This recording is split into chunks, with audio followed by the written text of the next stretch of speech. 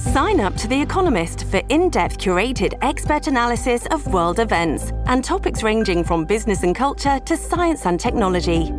You'll get the weekly digital edition, online-only articles, curated newsletters on politics, the markets, science, culture and China, and full access to The Economist Podcast Plus. The Economist is independent journalism for independent thinking. Go to economist.com and get your first month free. This episode is brought to you by Shopify. Do you have a point of sale system you can trust, or is it a real POS? You need Shopify for retail. From accepting payments to managing inventory, Shopify POS has everything you need to sell in person. Go to shopify.com/system, all lowercase, to take your retail business to the next level today. That's shopify.com/system. Let me be explicit. Right now, in this podcast, there's some explicit language. It's Wednesday, July 18th, 2018. From Slate, it's The Gist. I'm Mike Pesca. And the Girl Scouts have new badges. We've spoken about this before. Now you can earn a badge in environmental advocacy, mechanical engineering, robotics, computer science, space exploration, and cybersecurity. Yes, cybersecurity. I was sounding like a trade school there for a second, wasn't I? Cybersecurity. You know, I know the Girl Scouts are usually in favor of enabling cookies, perhaps not these cyber-aware young ladies. Is that funny, or is that just a little too obscure for a horrible local newscaster funny? I'll let you decide. The badge in cybersecurity, there are a few badges at a few different levels. So badge 1 is cybersecurity basics, and that's where they teach you that a 400-pound guy sitting on his bed could not, in fact, disrupt the U.S. election. Then there is badge 2, which is cybersecurity safeguards, where you learn that asking where are the servers over and over again makes you sound insane. And then there is badge 3, the highest level cybersecurity investigator, where they test you. To earn this badge, they test the Girl Scouts on questions like, I would use an unsecure smartphone if I were leader of the free world, or I wouldn't use an unsecure smartphone if I were he. And they see if you know the difference between would and wouldn't. Yes, many 16-year-old girls will now be far more advanced and credentialed than the most powerful man on earth. Well, not the most powerful man on earth, but the guy that the most powerful man on earth gave a soccer ball to. I'm talking about Donald Trump. I like the badges, like the idea. I do take issue with this part of the press release. This is at the bottom where they tell you who the organizations are, and it says Girl Scouts of the USA. We're 2.6 million strong, 1.8 million girls, and 800,000 adults who believe in the power of every girl. Now, girl is spelled with dots in between, so it's initials, GIRL, and they say every girl stands for go-getter, innovator, risk-taker, leader, which should be g-girdle. I believe in the power of every g-girdle. What, are you just going to forget the taker? And you're going to do the double G and think that I'm supposed to think it's only a single G? Come on, Girl Scouts. You can believe in the power of girls, but don't try to snow me. That spells out g-girdle. No merit badge and acronyms for you. On the show today, inside Vlad Putin's less than compelling denials that he has Donald Trump in his little pocket. But first, two big media companies are set to merge, but the FCC is throwing up roadblocks, which is weird since one of the companies, Sinclair, is a bunch of big Trump supporters and, in fact, a landing pad for former Trump staffers. What is going on? NPR's David Folkenflik is here to tell us.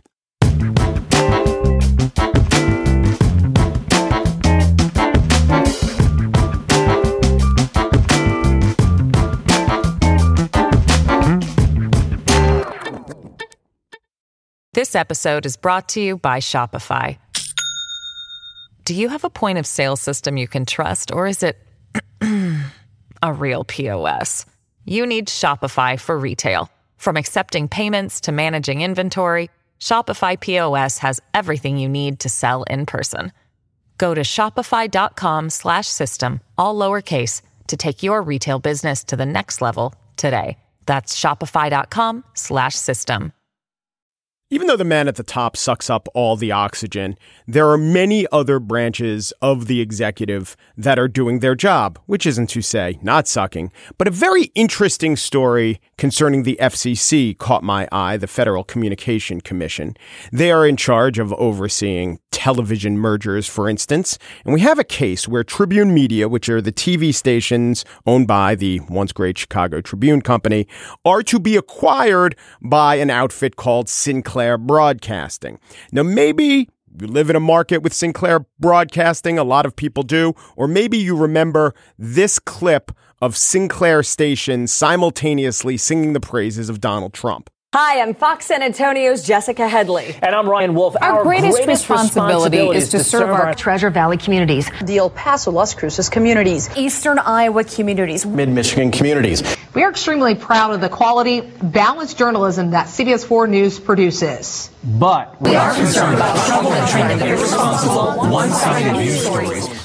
So Sinclair is pro-Trump. The FCC is an executive branch agency, and yet the head of the FCC, a Trump appointee, has thrown up some roadblocks in front of this merger. And I'm wondering why. And maybe you will be too, or maybe not, if this interview is successful. Who better to talk to than NPR's David Folkenflik, who covers media for NPR. Hello, Mr. Folkenflik. Mr. Pesca. So before we get to this case, Sinclair and Trib, let's look at another one. Time Warner and AT&T. There was a merger there. The Trump Justice Department opposed it, but they lost in court, did the Justice Department. What was the Trump administration, or at least their Justice Department's theory of that case? Failed theory, we should add. Their failed theory was that this was too much accumulation of power and of consolidation in the media industry, even acknowledging for the fact that AT&T, an enormous telecoms company and satellite TV provider, to modest extent streamer, and Time Warner, which has all this content that AT&T wants to stream through its tubes, that they essentially don't currently compete hardly at all. And that, typically monopolistic concerns are stirred by companies consolidating that are in the same business. For example, the FCC opposed the proposed merger of AT&T and T-Mobile because they were in many ways in a lot of the same business. In this case, they said, no, too big is too much. And even though it had been essentially since the 1970s where this kind of vertical merger had been opposed by the Justice Department in this way, a vertical merger being a merger of complementary companies as opposed to competing companies, but in basically the same field. Justice Department went for it. And it was very hard to interpret that opposition in the complete absence of candidate Donald Trump's opposition to the deal, in which he linked it to Time Warner's ownership of CNN and to the performance of CNN, which he kept denouncing on the campaign trail. The judge in the case banned any discussion of that, saying it's not relevant to the case at hand, and he denied the government's position on what he said was its merits. But that was a shadow that loomed over the entire case from the outset. It seemed as though it was a fairly illogical case for the antitrust chief, a respected lawyer, I must say, by people on both sides, to bring. But he did bring it. And not only did he bring it, he decided, even though the judge's ruling was completely sweeping, and said to the government, we're not even going to make any real conditions for this acquisition. We're just saying, go ahead. It's fine. Yeah. AT&T's lawyers afterwards said, we demolished the Justice Department. They bragged. They did a spike in the end zone afterwards. Yeah, pretty much. I mean, they're in your cartoon imagination, you should see pictures of AT&T lawyers and lobbyists, lighting $1,000 bills and setting them on fire. My cartoon imagination is informed by Roadrunner and many other properties owned by Time Warner. So let us, with that, understanding that and understanding that Donald Trump's personal opinions and animus might have been at play, I think it's interesting to look at Sinclair and its acquisition of some of these Tribune properties. Tell us a little bit about Sinclair, because you've done a lot of reporting on them. I first started covering media in 2000 for the Baltimore Sun. Sinclair Broadcast Group is and was based in Baltimore County. It's a publicly traded company, but it's really controlled by the Smith brothers, the Smith family there. David Smith, its leading figure. And back then I was like, wow, that's a really big company. They control more television stations than any other in the country. I believe at the time it was 42 and got up to controlling 60 with a couple of deals on the side. Now they own and control more than 190. And they're looking to add 42 from Tribune Media, the entertainment TV side spinoff of the old Tribune company based in Chicago. And this deal would allow them to have a footprint in the nation's two largest markets, New York and Los Angeles. And also, under a revised proposal today, Sinclair would take full ownership of WGN, which used to be called the Superstation, based in Chicago. So, essentially in these major markets, Sinclair, which built up an empire of local news, would add this enormous footprint, and also saying it would sell off a couple of stations in Texas. The complement issue to this is Sinclair has been quietly building up what is effectively a conservative news empire. Some of their local stations do very good local news reporting. In Baltimore, I thought WBFF in some ways was best of show in terms of thoughtful, comprehensive news coverage. But I think it's fair to say they don't just put a thumb but a fist on the scale when it comes to politics at many occasions in certain kinds of must-run programming that all of their stations have to convey. Exceptionally pro-Trump in what they do, very conservative Republican family. And, in this instance, it's sort of a back route to creating a network through building up through these local stations. The amount of consolidation in this industry is extraordinary. But, the very guy who announced this decision to try to gum up the works of the deal, Ajit Pai, the head of the FCC, was the one who essentially it seems, rewrote and pushed through revisions of regulations to make this deal possible in the first place in 2017. You could hardly imagine a more embracing figure atop the FCC for Sinclair's interests, or a more embracing administration to offer, a receptive welcome to Sinclair's expansion ambitions. Right. And let's also point out this wasn't only a one-way love fest from Sinclair towards Trump. Trump administration officials and Trump campaign officials worked with Sinclair specifically hand in glove. Yeah, there was, Politico, I believe it was, first reported about a deal struck with Sinclair to offer a lot of FaceTime with Trump campaign figures, I believe brokered by Jared Kushner, the president's son-in-law and advisor, as a way of ensuring that voters in Sinclair markets, which include a lot of markets now, but also especially in a lot of swing states, had a steady drumbeat of rather straightforward and at times gentle interviews there. Sinclair official Scott Livingston, the news director who oversees news policy for the chain, told me that they made the same offer to Hillary Clinton and that Clinton take them up on it. But Sinclair has been so reflexively sympathetic to conservative Republicans, so hostile to the Clintons and to Democrats in not just commentaries, but analyses and in public affairs programming that the Clinton camp didn't trust it and didn't really want to play. Yeah. So because of this relationship between Trump and Sinclair, that's why I found the story fascinating that the chairman of the FCC, Ajit Pai, a Trump appointee and a Trump believer and acolyte, is the one, the FCC is the one, perhaps surprisingly, who is objecting to this merger. Can you help me understand this? Well, let's look at this in a couple of different ways. I was asked yesterday, I think it was, is this just Rupert Murdoch and Trump essentially throwing a curveball at what could be a nascent competitor to Fox? Sinclair denies it, but it has some national ambitions. It's launching a news streaming service that will probably take on a conservative tenor to it as well. That would be in some ways a challenge to Fox. But, Fox was going to go into business with Sinclair. That is, Sinclair was going to spin off, I think, 7 stations and sell them to Murdoch's 21st Century Fox. So in a sense, Fox both would gain and lose by the knocking down of this deal. Ajit Pai, I think it's worth noting, probably recognized the dissonance, even though the FCC is an independent agency, of allowing this to go through so readily, and yet the Justice Department also is working so hard to block what was not a competitor gobbling up a competitor, but two complementary companies joining forces, as you just pointed out, AT&T and Time Warner. And so I think there's that dissonance there.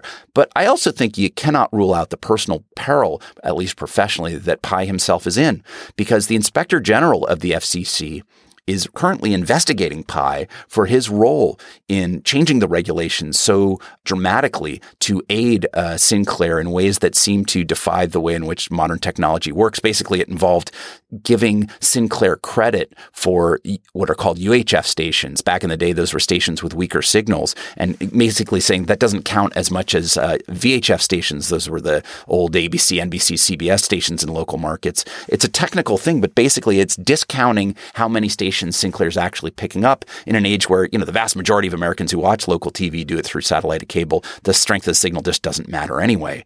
And so Pai's role is being very much scrutinized for possible impropriety by the Inspector General. And as people were raising questions about whether a couple of the companies that Sinclair was intending to sell some of these local stations to might actually be stalking horses for Sinclair itself, one of the companies, if I'm not mistaken, was founded by a guy with ties to Sinclair and was 92% owned by the mother of the chairman of Sinclair. And another company they were going to sell a station to is owned by Armstrong Williams, the advisor to Ben Carson, the HUD secretary, a longtime conservative commentator, and also a former Sinclair employee. There are real questions of whether Sinclair was going to retain control of stations like the big one, WGN, in Chicago. And those were the issues to which Pai pointed. But I think the pressure being brought to bear on Pai himself meant that he knew he was under the microscope for how he would handle this, and meant that he decided to give this a much tougher treatment as it played out this week. Okay, so Pai either has to make it look good, or if you want to put your thumb less on the scale, has to make sure that this merger is cleaner than purer than Caesar's ghost, because he knows that everyone will be looking at it, and he probably or suspects that maybe the Justice Department will one day, if they're going to be consistent, weigh in on it. I don't think the Justice Department is likely to weigh in on it. Usually it's handled either by the FCC or the Justice Department. Sometimes the Federal Trade Commission weighs in on such things.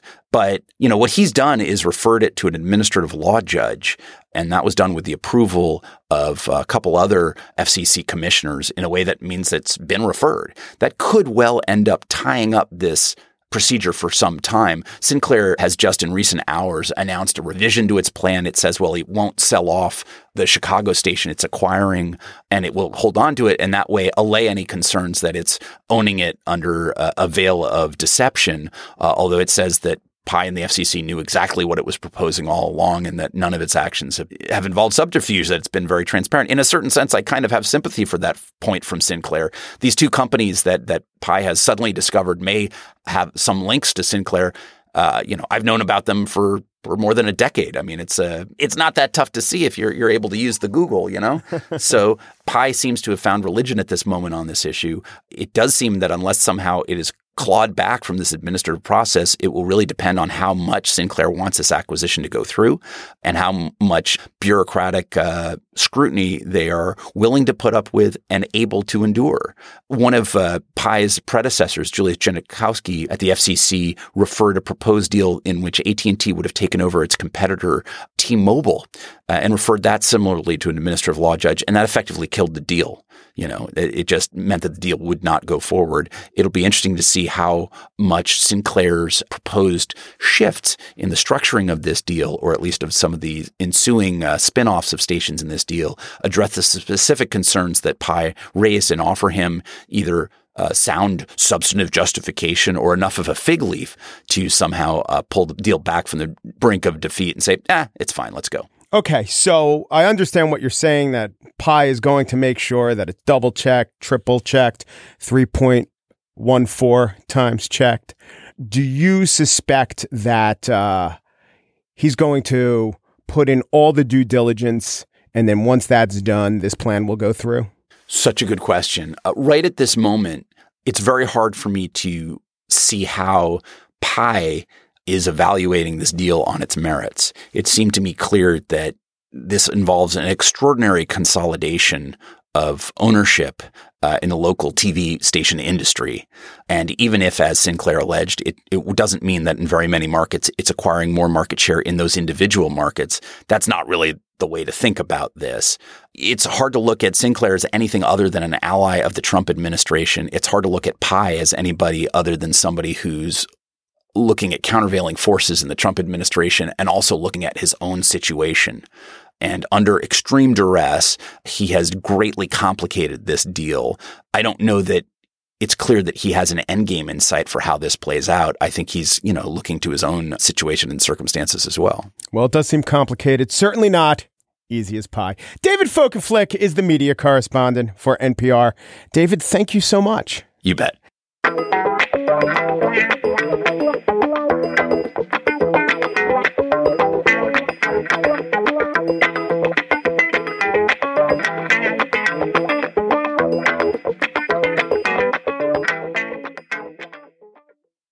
And now the spiel. The Trump is servile to Putin plotline. I personally think it's been a lot more fun than the babies in cages plotline. Also, much better than the Muslim ban multi-season arc, and I think I know why. With the Trump as Putin patsy storyline, there is no sympathetic victim to tear your heart out. I mean, who pays the cost of this jaw-dropping spectacle we've been seeing unspooling for the last few days? Is it Putin? No. And anyway, even if it were, who cares? Is it Trump? Kinda, maybe, and that's good. Is it the reputation of America itself? Well, yes, but come on. We've still got a whole lot of money and most of the aircraft carriers and a lot of good apps. America will be okay. So the big development today was that Trump said that Russia was no longer a threat to hack our elections. He was asked at the end of a cabinet meeting, hey, is Russia a threat? And he was just like, nope, thanks, nope. This despite the fact that 5 days ago, Dan Coates said this. Today, the digital infrastructure that serves this country is literally under attack. Every day, foreign actors, the worst offenders being Russia, China, Iran, and North Korea, every day they are penetrating our digital infrastructure and conducting a range of cyber intrusions and attacks against targets in the United States. Again, that was Dan Coates, Director of National Intelligence, and here today is Donald Trump, depleter of national intelligence. And we're doing very well, probably as well as anybody has ever done with Russia. And there's been no president ever as tough as I have been on Russia. Really? Tougher than Ronald Reagan? MX missile? SDI? Arming the Mujahideen? B-1 bomber? Evil empire? Bring down the wall? Look, a couple of those things were stupid. A couple of them worked pretty well. But Trump is tougher than Reagan? Tougher than Eisenhower? He oversaw the Korean War. During the Korean War, U.S. airmen shot down Russian planes and vice versa. Just saying it was kind of tough. But okay, listen, I'm beginning to think. Here's my theory, is my working theory. I'll throw it out there. It's not fully formed. But it might be the case that Donald Trump doesn't tell the whole truth when it comes to Russia. Perhaps he's even misleading us, the American public, about his intentions as they relate to Vladimir Putin. Perhaps that is the case. So what I wanted to do was dig a little deeper into what Mr. Putin was saying about this. So there are theories, so many theories, asking what does Putin have on Donald Trump? Now, this is weird to think that he'd even have to have something, because what every autocrat or dictator has is the very simple fact that Trump likes compliments. Kim had that on Trump. Mohammed bin Salman had that on Trump. Xi had that on Trump. Remember the most delicious piece of cake summit? So just simple flattery can do to this president what shared interests and shared values in the NATO alliance did for past presidents. But maybe there is more. But Putin, a former KGB agent, denied that he really had Trump in his pocket during their joint press conference. He was asked this question. Does the Russian government have any compromising material on President Trump or his family? And his answer? Well, let's take St. Petersburg Economic Forum, for instance. There were over 500 American businessmen, the high-ranking, the high-level ones. I don't even remember the last names of each and every one of them. Well, do you think that we try to collect compromising material on each and every single one of them? Well, it's difficult to imagine another nonsense of a bigger scale than this. Well, please just disregard these issues and don't think about this anymore again. That, by the way, is not a denial. That was him asking the question, what, would we, a notorious surveillance state known to develop compromising material on powerful people, seek to surveil and compromise powerful people? That's what he was doing there. And the answer to that question, by the way, to quote Kim Philby, Aldrich Ames, Whittaker Chambers, Philip and Elizabeth Jennings, is hell yeah. But even more fascinating was Putin's interview later that night with Chris Wallace on Fox. Wallace did a very good job. Let me just play one exchange before we get to the question, is Trump a Russian accent? Here, Putin was asked by Wallace, Mr. Putin, why do so many of your critics wind up dead? Why is it that so many people who were political enemies of Vladimir Putin are attacked? Well, first of all of us have plenty of political rivals. I'm pretty sure President Trump has plenty of political rivals. But they don't end up dead. To which Putin responded by pulling out his iPad and firing up this clip from The Godfather. My father's no different than any other powerful man. Any man who's responsible for other people. Like a senator or a president. You know how naive you sound. Why? Senators and presidents don't have men killed. Who's being naive, Kay? Love that part. But then, more to our point, Putin was asked by Wallace, is President Trump so reluctant to criticize you because you have something on him? Here's Putin's answer. I don't want to insult President Trump when I say this, and I may come as rude. But before he announced that he will run for presidency, he was of no interest for us. He was a rich person, but, well, there's plenty of rich persons in the United States. He was in the construction business. He organized the beauty pageants. But no, it would never occur to anyone that he would think of running for president. He never mentioned his political ambitions. This is not only not a denial, again, but it's also simply not true. Trump brought his beauty pageant to St. Petersburg in 2013. 2 years earlier, he was all over the news equivocating on whether he would run for president. And when I say all over the news, I mean in Russia, on RT, Russia Today, state-funded television. In this case, it was reported by a Russian national. With no obvious frontrunner among Republicans, there is clearly an opening. It is all the more tempting as Obama grapples with a sluggish economy. This is obviously one of the reasons American billionaire Donald Trump may make a run for the White House. He says he will make his intentions known in June. That's Inessa Petrova, Russia Today. Of course Trump was on Putin's radar and possibly in Putin's file. I don't know, but I do know Putin's denials were terrible, if they even were denials. So let's figure this out. Why were they so bad? Option 1.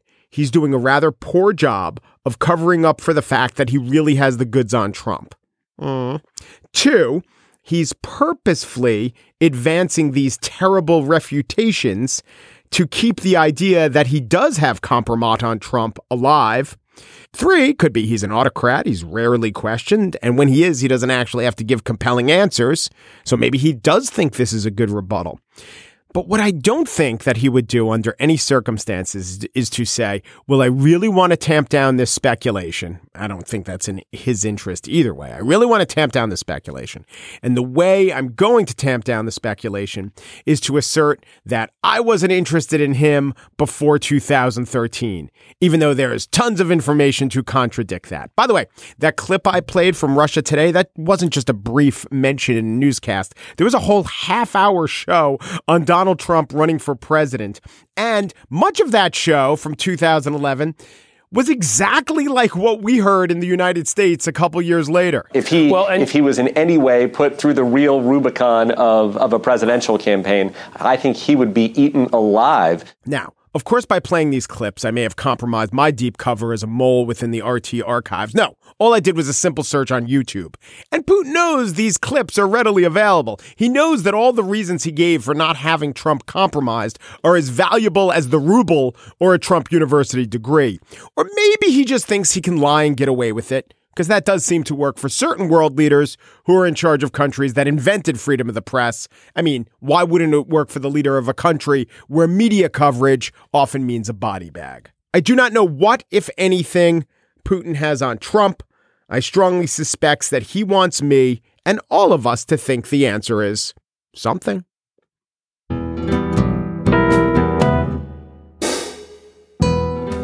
And that's it for today's show. Thanks to our Slate Plus listeners who help support the show. If you're not yet a Slate member, learn more about the many, many fantastic benefits of membership at slate.com/gistplus. Daniel Schrader and Pierre Bien-Aimé produced The Gist. For that, they earned their daily news podcast that told 3 Yo Mama jokes yesterday badge. Not to insult Steve Lickteig, executive producer of Slate Podcasts, but there are many, many people who are executive podcast producer. And what is this podcast? It means nothing to me. The Gist. Our responsibility is to serve the Quad City communities, our Pasadena community, our Marianas Trench community. And that's why we invite you to come on, ride this train, this super stock Dodge, this yellow submarine. Peru, de Peru, du Peru, and thanks for listening.